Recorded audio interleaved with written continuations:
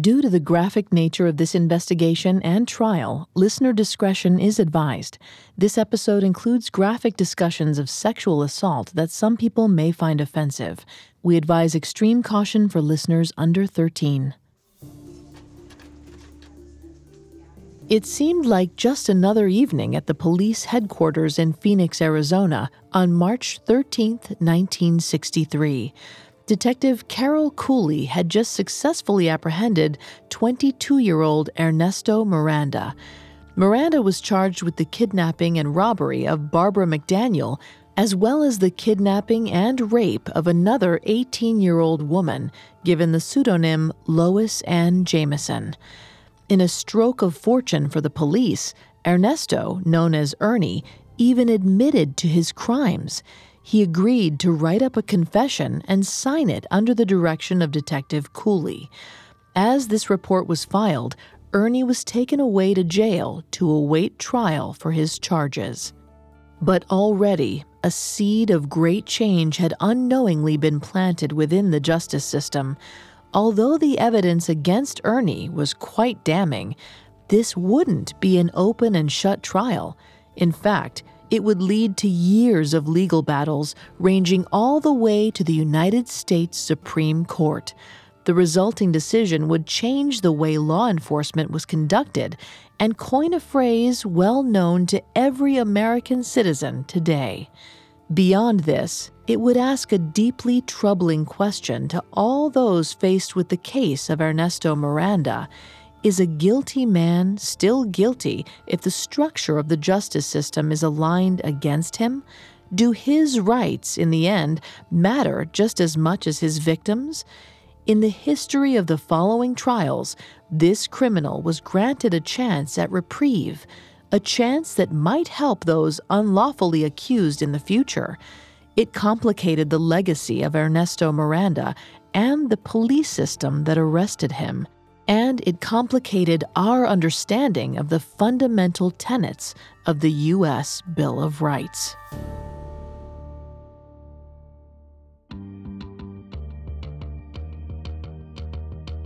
How should we determine a person's guilt?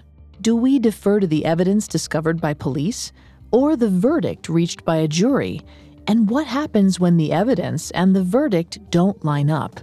Hi, I'm Vanessa Richardson, and this is Not Guilty, a Parcast original.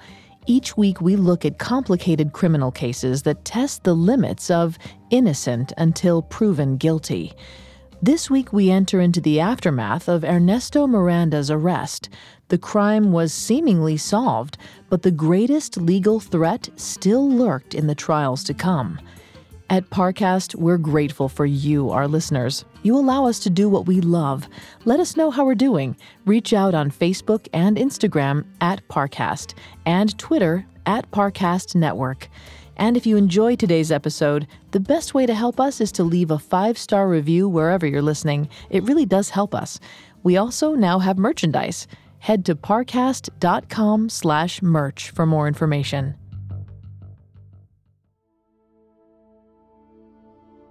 Following his arrest, Ernesto Miranda was to be tried twice. The first would be regarding his robbery and attempted kidnapping of Barbara McDaniel. Then he would face the charges of rape, robbery, and kidnapping of Lois Ann Jameson. His defense attorney was 73-year-old Alvin Moore. Moore was a no-nonsense attorney with a record of defending hard-to-defend clients.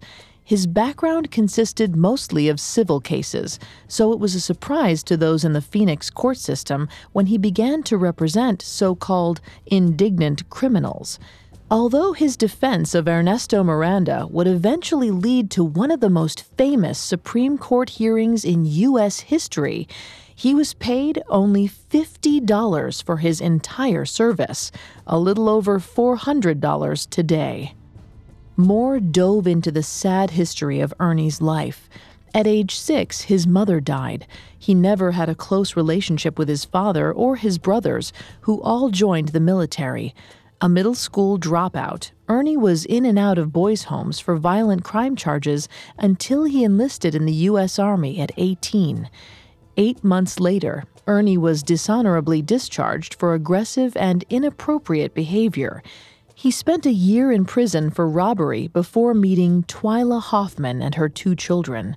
He got her pregnant, and they moved to Mesa, Arizona, outside of Phoenix, in 1962. The first defense plan Moore approached was an insanity plea. Ernie was clearly a social misfit, and Moore wanted to claim he was not in his right mind when he committed crimes against McDaniel and Jameson. His client was examined by 2 psychologists, but the prognosis wasn't useful to Moore. They denied that Ernie was out of his mind when he committed his acts. He was fully aware of his skewed decision-making, a sociopath, not a psychopath. We're aware those terms have fallen out of use within the DSM, but that was Miranda's diagnosis at the time. The first case, Barbara McDaniel's, proceeded to trial on June 18, 1963, in the Superior Court of Maricopa County under Judge Yale McFate. The prosecution was led by Lawrence Turoff. The odds were stacked against Moore because of the written confession. Turoff called Detective Carol Cooley to the stand first. In addition to discussing the robbery, Cooley mentioned that Ernie threatened to rape McDaniel during the attempted kidnapping, but she had been able to convince him not to go through with it. This detail had not been included in the official trial overview, as Ernie was only being charged with rape in the Lois Jameson case. But the cat was out of the bag now, and Turoff could freely explore this side of the case when questioning McDaniel. Moore knew this was a sunk cause. The jury returned with a unanimous decision within hours. Guilty. The entire trial lasted 1 day. Judge McFate would also oversee the Lois Jameson trial, so he decided to save the sentencing until both proceedings were completed. The trial of Miranda's crimes against Lois began the next day. Outside the courthouse, the woman known as Lois Jameson prepared. Today, she would take the stand and face her rapist, hopefully for the last time. Detective Cooley would return as well, alongside his partner on the case, Detective Wilfred Young. Prosecutor Turoff kicked things off unconventionally. Judge McFate asked for the prosecution's opening statement, but Turoff waived the opportunity. He wouldn't be preparing the jury at all for what was to come. He knew the jury only had the bare essentials of the case. When Lois took the stand, Turoff gently guided her through a short biography. He wanted to build tension as the jury wondered whether this young girl was the victim. And then Turoff asked her about the events of March 3rd, 1963. Turoff expertly brought to life the horror of that night, the sound of Miranda's car as he almost ran Lois over, the metallic click of his switchblade, and the tightening of the ropes that bound her in the back of his car before Ernie drove her off into the night. The jury sat in shock and silence as this 18-year-old woman described events that no one should have to experience, let alone relive over and over again during the course of a criminal investigation and trial. Finally, Lois finished her testimony. Turoff took a beat to let the full weight of her story sink in, and then he approached the witness stand and asked a simple question. Is this man you have just referred to in the courtroom today? Lois said yes and pointed to Ernie, sitting in a shabby suit, hunched down next to a worried Alvin Moore. She added, sitting over there. What else needed to be said? Turoff ended his questioning, leaving Moore with the significant task of regaining all of this lost ground. Things were off to a terrible start, and so Moore took a desperate tactic. He made Lois go through the entire night again. He hoped to catch her in a contradiction or a lie. Indeed, he took the exact same tactic that the detectives originally had during the investigation. He shamed and blamed Lois for what happened to her, hoping that some sort of hidden female ineptitude would clear this whole case up and exonerate Ernie Miranda. He even implied that Miranda seduced Lois on March 3rd instead of kidnapping her. As it did for the detectives before him, this tactic led him completely off track, and the jury soon came to despise him. By the time Cooley took the stand under Turoff's questioning, it seemed like all was lost for Miranda's defense. Moore was more careful in his questioning of Cooley. He was calm and only took a few pointed jabs at the given testimony. The most effective moment arrived when Moore grabbed onto the fact that there was never an attorney present at any point during the questioning of Ernie Miranda by Phoenix PD. Cooley admitted there was no attorney brought in, but that this was standard practice at the time. They weren't expecting to extract a confession so quickly. Moore jumped down Cooley's throat. He immediately issued an objection to Judge McFate, declaring that the written statement should be struck from evidence. But McFate overruled. According to Timothy W. Moore and Clark Lohr's book on the trial, Mirandized Nation, it was acceptable practice for Phoenix police officers and detectives to obtain a confession from a suspect and then ask them if the statement was true. If they said so uncoerced, the officer or detective would ask the suspect to write out this information. Judge McFate upheld the validity of this procedure. Moore had run out of runway for any of his arguments. He ceased his questioning of Cooley, and Miranda's statement was read to the jury. All that was left was the closing arguments. Turoff closed his prosecution with the same simplicity he had used to open it. He told the jury, quote, "Miranda admits it. This is his written statement. You have read it all." Moore returned to his weak argument that Lois's stated narrative to the detectives had always been fractured and that she wasn't reliable. It was a pathetic attempt, but there was nothing left for Moore at this point. It was over. Within minutes of deliberation, the jury returned with a unanimous guilty verdict. On June 20th, 1963, Judge McFate could finally present Ernie Miranda with his full range of charges, 20 to 30 years on each count of rape and kidnapping. According to Miranda, The Story of America's Right to Remain Silent, McFate also sentenced 20 to 25 years in the Arizona State Penitentiary on the $8 robbery charge, which was to run concurrently with the sentence on the rape case. His first opportunity for parole wouldn't arrive until the 1970s. It seemed over for Ernie Miranda. But Alvin Moore wasn't so certain. He believed that Cooley had made a mistake during the process of collecting Miranda's written statement. Perhaps Moore wanted to redeem himself for his failed defense. Perhaps he had a genuine sense that there was something broken about a system in which suspects could incriminate themselves without legal counsel present. But Moore would not give up the fight just yet. It didn't matter whether or not Miranda was actually guilty. That was small potatoes. No, this was a much bigger issue revolving around the rights of all people in this country, and it deserved a much bigger stage. Coming up, a 1960s full of civil unrest. The Supreme Court was faced with many issues regarding the rights of the accused during this decade, but one prominent lawyer for the ACLU would make sure one name stood out above all the rest: Miranda. And now back to the story. 22-year-old Ernie Miranda was sent to prison in the summer of 1963. Detective Carol Cooley was promoted to sergeant rank, and Lois Jameson returned to her life and anonymity. The county attorney of Maricopa County requested that the Phoenix Police Department be more cautious during their interrogations, but no official change was ever made.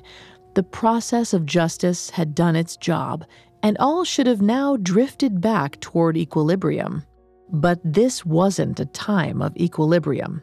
In fact, it was the beginning of the biggest decade of social unrest in the United States in the 20th century.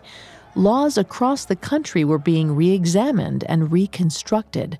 Much of this was due to the fact that the unfair arrest and treatment of minorities by the police was finally coming under a much-needed spotlight. The burden of reinterpretation at a federal level fell upon the Supreme Court. There were multiple cases during the first half of the 1960s that involved the reach and limit of policing. In 1961, Mapp v. Ohio further restricted unreasonable search and seizures of property without a warrant. In addition, Gideon v. Wainwright was brought before the court in 1963, dealing with the Sixth Amendment. The ruling was a federal mandate that state courts provide law counsel in cases where defendants cannot afford their own. Finally, the most pertinent might have been Escobedo v. Illinois. It involved a shooting in 1960 when a man named Danny Escobedo was taken in for questioning. The police held him in the interrogation room, despite his request to speak with his lawyer, until he broke down and implicated himself in the crime. Escobedo did not admit to killing the victim, but did say he was present during the murder. He did not realize that this admission carried its own criminal charge, something a lawyer could have told him. When this was brought before the Supreme Court, the ruling eventually sided with the case of Escobedo's rights. The court declared that the guiding hand of counsel would have been essential in advising Escobedo of his rights in what was certainly a delicate situation. This was the stage when legal aid and advice were most critical. In June 1964, the court signed this ruling as a guarantee of Sixth Amendment rights that covered legal counsel at all significant stages of criminal interrogation and procedure. Yet Alvin Moore had no idea that he was wading into the flow of judicial history as he typed up his appeal for Ernie Miranda. He submitted this to the Arizona State Supreme Court, and it came to a hearing in 1965.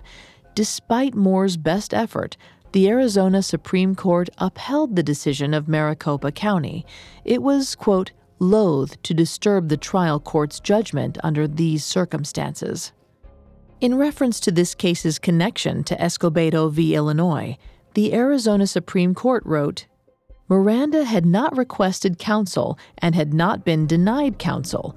We further call attention to the fact that defendant Miranda had a record, which indicated he was not without courtroom experience. While some state Supreme Courts had extended Escobedo's federal ruling to cover those suspects who had not requested counsel, Arizona decided against following that lead.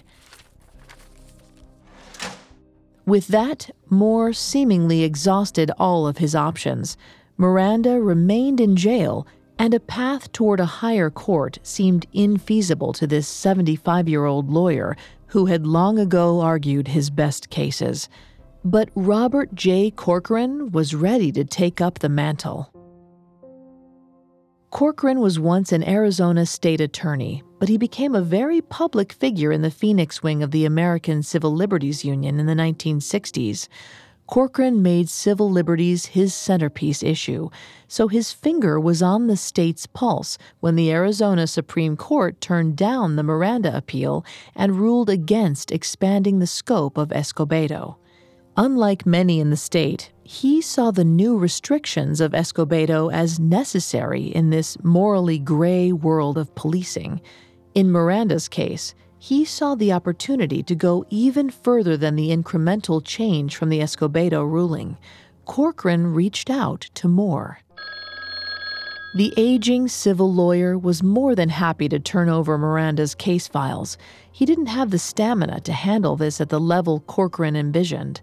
With the files in hand, Corcoran then hand-picked two legal eagles to handle the vanguard of their Supreme Court push.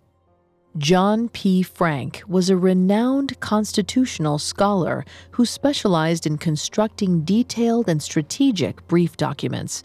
But for the face of the argument, who would do all the talking, Corcoran turned to John Flynn. Although Flynn had never presented anything to the Supreme Court and wasn't as experienced as either Frank or Corcoran, he was a spectacular orator. With Frank running research and the game behind the scenes, Flynn would be the voice for their concerns. In the summer of 1965, Alvin Moore wrote to Miranda and encouraged him to accept Corcoran as his new legal aid.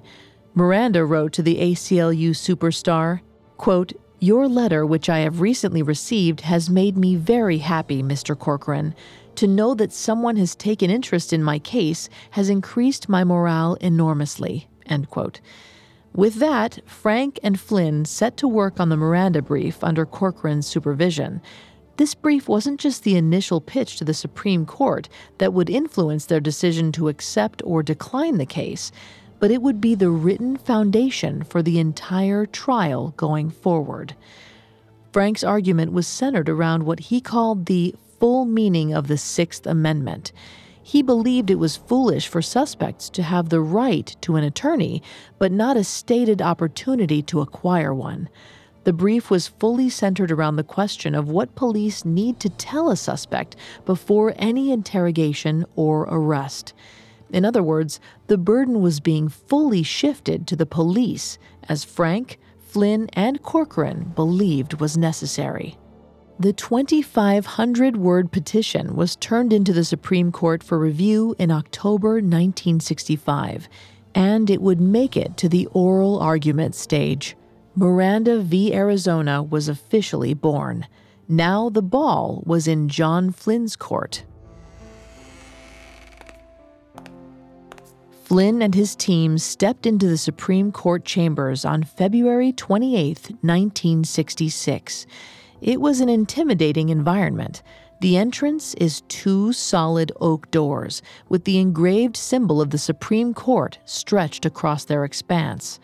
From the first moment, all who enter face the long table at the far end of the hall, where 9 empty seats await the justices. On the left side is a bench for the petitioner, and on the right, a zone for the defendants. Dead center, there's a podium of dark mahogany that stands out from all around it. From this spot, all who address the justices must speak. They cannot move or gesticulate wildly or engage in any of the theatrical sport of normal trial court. They stand here with only the power of their voice and the logic of their argument. And all who take command of this podium are continuously forced to gaze at 2 little lights attached just above the table's surface, a white one and a red one. When the white one lights up, the addressing counsel knows they only have 5 minutes left to make their case. And once the red light buzzes, time's up. Soon enough, the justices arrived. They settled in for what would amount to 7 hours of argument across 3 days.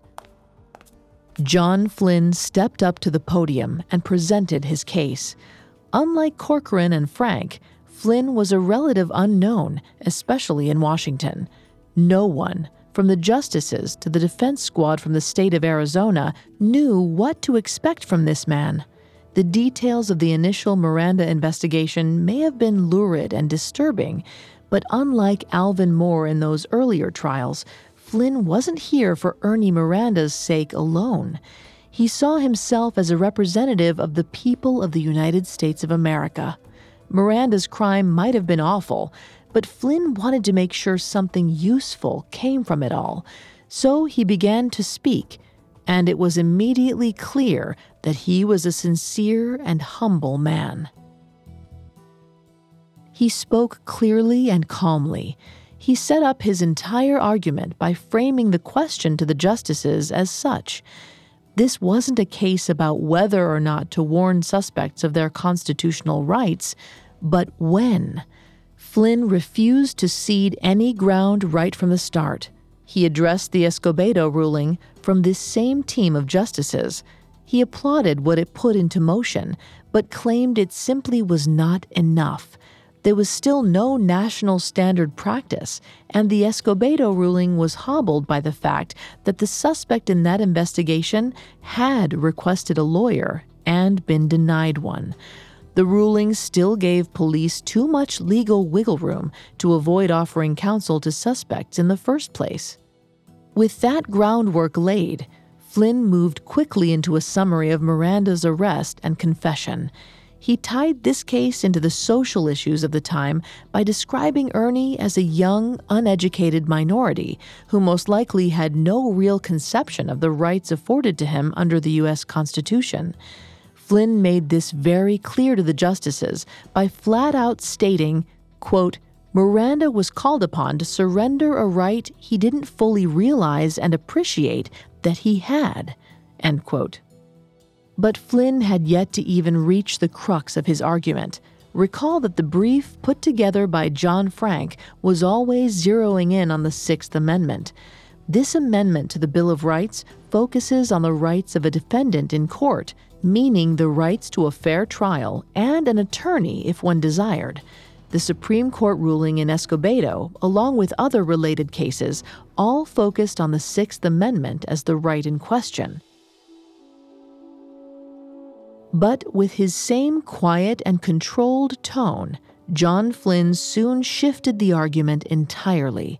The distinction between the Miranda case and Escobedo was due to the fact that this was not an issue of the Sixth Amendment, but the Fifth Amendment, which covers the rights of due process and protects from self-incrimination. By moving focus to this amendment, Flynn was tying together all of his previous statements. The violation of Miranda's rights began long before the courtroom and all of the protections offered there by the Sixth Amendment. Furthermore, the right to an attorney was not just limited to a suspect's time within the court system, but from the moment they stepped foot into a police station as a suspect. Justice Potter Stewart stepped in to question Flynn at this point. If a lawyer was to join a suspect so early in the process, specifically what could they inform this citizen? Flynn had an easy answer at the ready. A suspect had the right not to incriminate themselves, the right to say nothing at all, the right to be free from questioning by the police department, the right to ask to be represented adequately by counsel in court, and the right to have counsel furnished to them by the court if they could not afford one. With this statement, Flynn had done two momentous things. He had completely tied together the Fifth and Sixth Amendment rights when it came to the process of arrest and courtroom trial, and he had spoken out loud a set of phrases that would become commonplace in American culture very soon. Yet, no one knew that at the time. Instead, Flynn noticed the white light on his podium had been lit for a good while. He only had moments to wrap everything up. When Justice Hugo Black asked Flynn to clarify if the Constitution protected all Americans in all situations, Flynn might have had to suppress a smile. It was a perfect setup for his grand finale, circling everything back to civil rights and inequality. He told the justices, "It certainly does protect the rich, the educated, and the strong. Those rich enough to hire counsel, those who are educated enough to know what their rights are, and those who are strong enough to withstand police interrogation and assert those rights." With that, the white light turned to red, and John Flynn rested his case. Over the next 3 days, a defense counsel of Arizona lawmen fought back against Flynn and Frank. Overall, the court transcripts would span to nearly 300 pages. But from the eye of history, a few words stand out from all the rest. Those spoken by Flynn in his initial argument regarding the right to remain silent, the right to an attorney, and the right to inform a suspect directly just what was at stake when they entered into legal battle with the United States Police.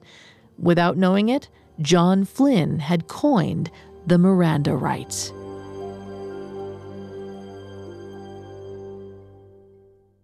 After this, we'll learn the Supreme Court's final determination and how their decision reverberated through both the personal life and fate of Ernesto Miranda and the lives of all Americans going forward.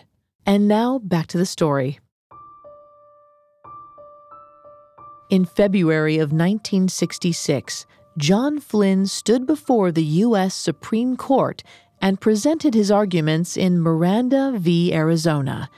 Now, 4 months later, the Supreme Court prepared their opinion, the official term for a Supreme Court ruling. There's no higher authority when it comes to the interpretation of United States law. On June 13, 1966, the Supreme Court came to their decision on Miranda v. Arizona. The vote was 5-4 in favor of Frank and Flynn's argument. Chief Justice Earl Warren authored the majority opinion and was joined by Justices Black, Douglas, Brennan, and Fortas. Justices Harlan, Clark, White, and Stewart dissented, and White wrote the dissenting opinion for the record. Chief Justice Warren read the entire 60-page opinion aloud in the courtroom. He said, "There can be no doubt that the Fifth Amendment privilege is available outside of criminal court proceedings and serves to protect persons in all settings in which their freedom of action is curtailed in any significant way. The prosecution may not use statements stemming from custodial interrogation of the defendant unless it demonstrates the use of procedural safeguards effective to secure the privilege against self-incrimination." The Supreme Court took inspiration from Flynn's words in establishing those safeguards and officially established what would come to be known as the Miranda warning. The first tenet of this warning would be the suspect's right to remain silent. Secondly, the suspect must be informed that whatever they say can be used against them in a court of law. Police interrogation, therefore, was now raised to the same stature of the courtroom when it came to the rights afforded by the Fifth and Sixth Amendments. Following naturally from this new entanglement between the amendments was the third tenet, the suspect's right to counsel.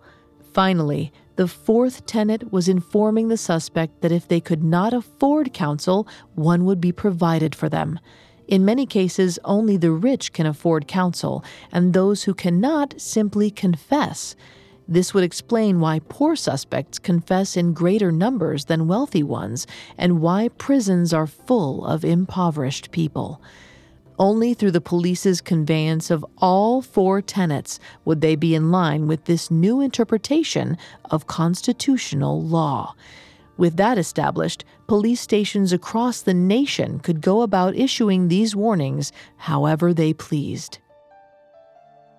Back in Phoenix, the police department decided to create a fleet of business card-sized pamphlets for their officers. When they made an arrest, the officer could hand over this printed Miranda warning with the suspect's rights clearly spelled out in both English and Spanish. At the bottom, in bold letters, was the following message: "Do you understand these rights? Will you voluntarily answer my questions?" By the end of the decade, the Miranda warning was well known across the country. A new precedent had been set. But there was still one hanging question. The question of Ernesto Miranda's initial criminal trials. With this new ruling in place, the verdicts against him could now be retried. These new trials would proceed without the written confession as evidence, as it was now constitutionally deemed inadmissible. John Flynn took over as Miranda's defense attorney.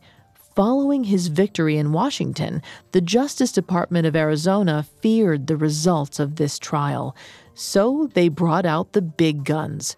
District Attorney Robert Corbin would lead the prosecution. And sadly, once again, the woman known under the pseudonym Lois Ann Jameson would be brought back to face her attacker. This brave woman returned to the courthouse of Maricopa County under Judge Lawrence Wren. Even Prosecutor Corbin thought it might be a lost cause.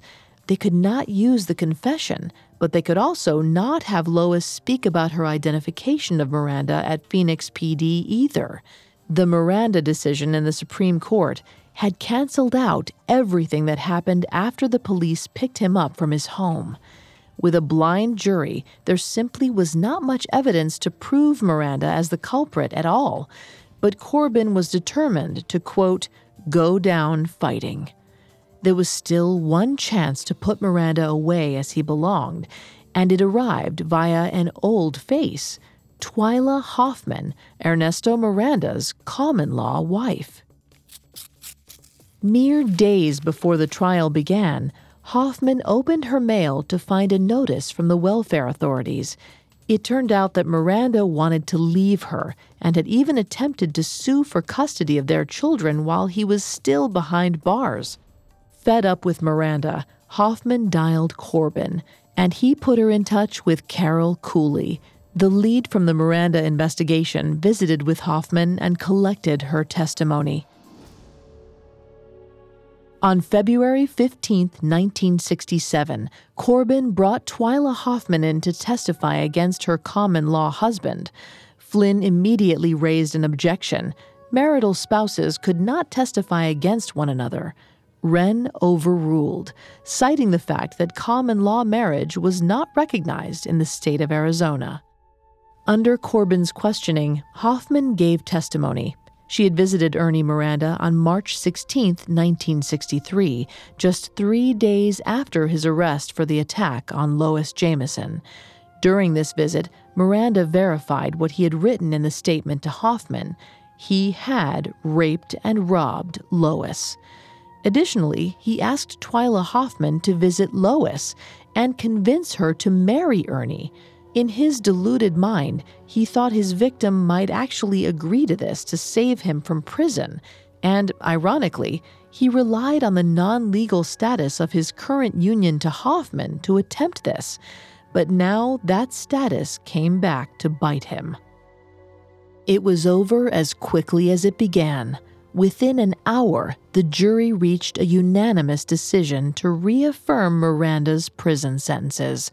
Almost a year after Ernie Miranda's name reached the highest levels of the U.S. justice system, he was once again sent to prison, rightfully and without any loopholes this time.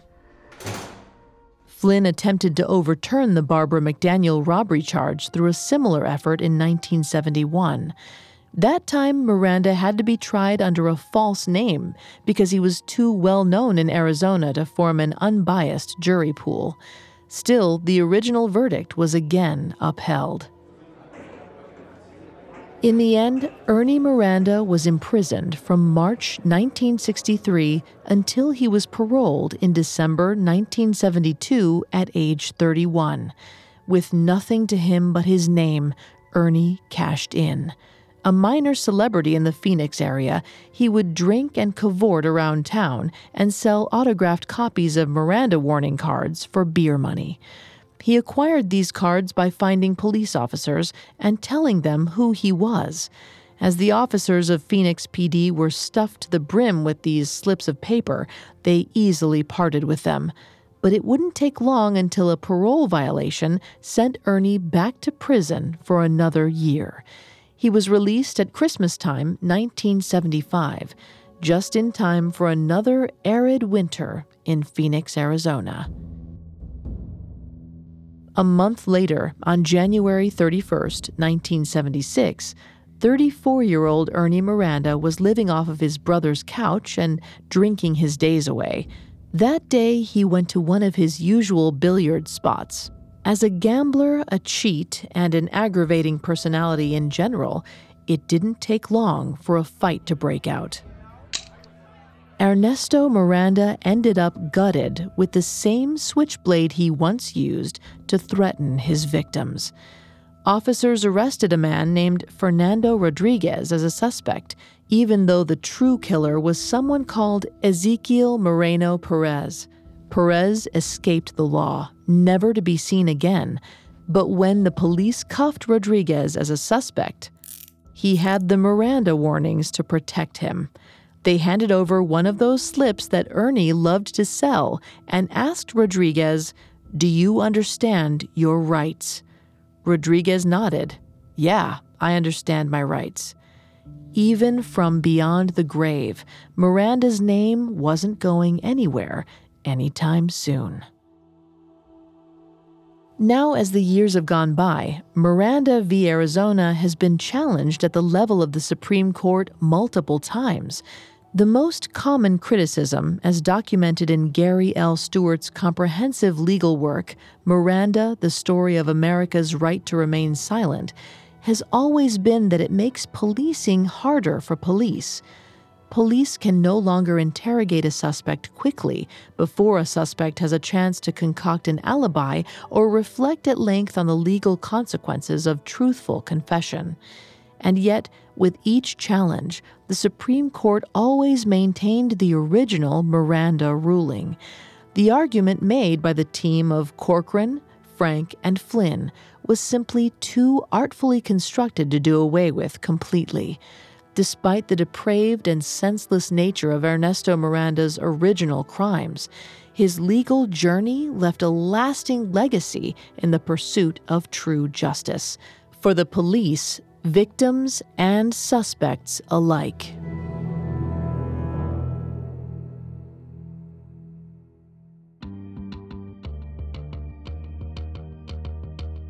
Thanks for listening to Not Guilty. We'll be back Thursday with a new episode. You can find more episodes of Not Guilty, as well as all of Parcast's other shows, on Spotify or your favorite podcast directory. Several of you have asked how to help us. If you enjoy the show, the best way to help is to leave a 5-star review. And don't forget to follow us on Facebook and Instagram @Parcast and Twitter @Parcast Network. See you next week. Not Guilty was created by Max Cutler, is a production of Cutler Media, and is part of the Parcast Network. It is produced by Max and Ron Cutler, sound design by Michael Langsner, with production assistance by Ron Shapiro and Paul Mahler. Additional production assistance by Carly Madden and Maggie Admire. Not Guilty is written by Jack Bentel. I'm Vanessa Richardson.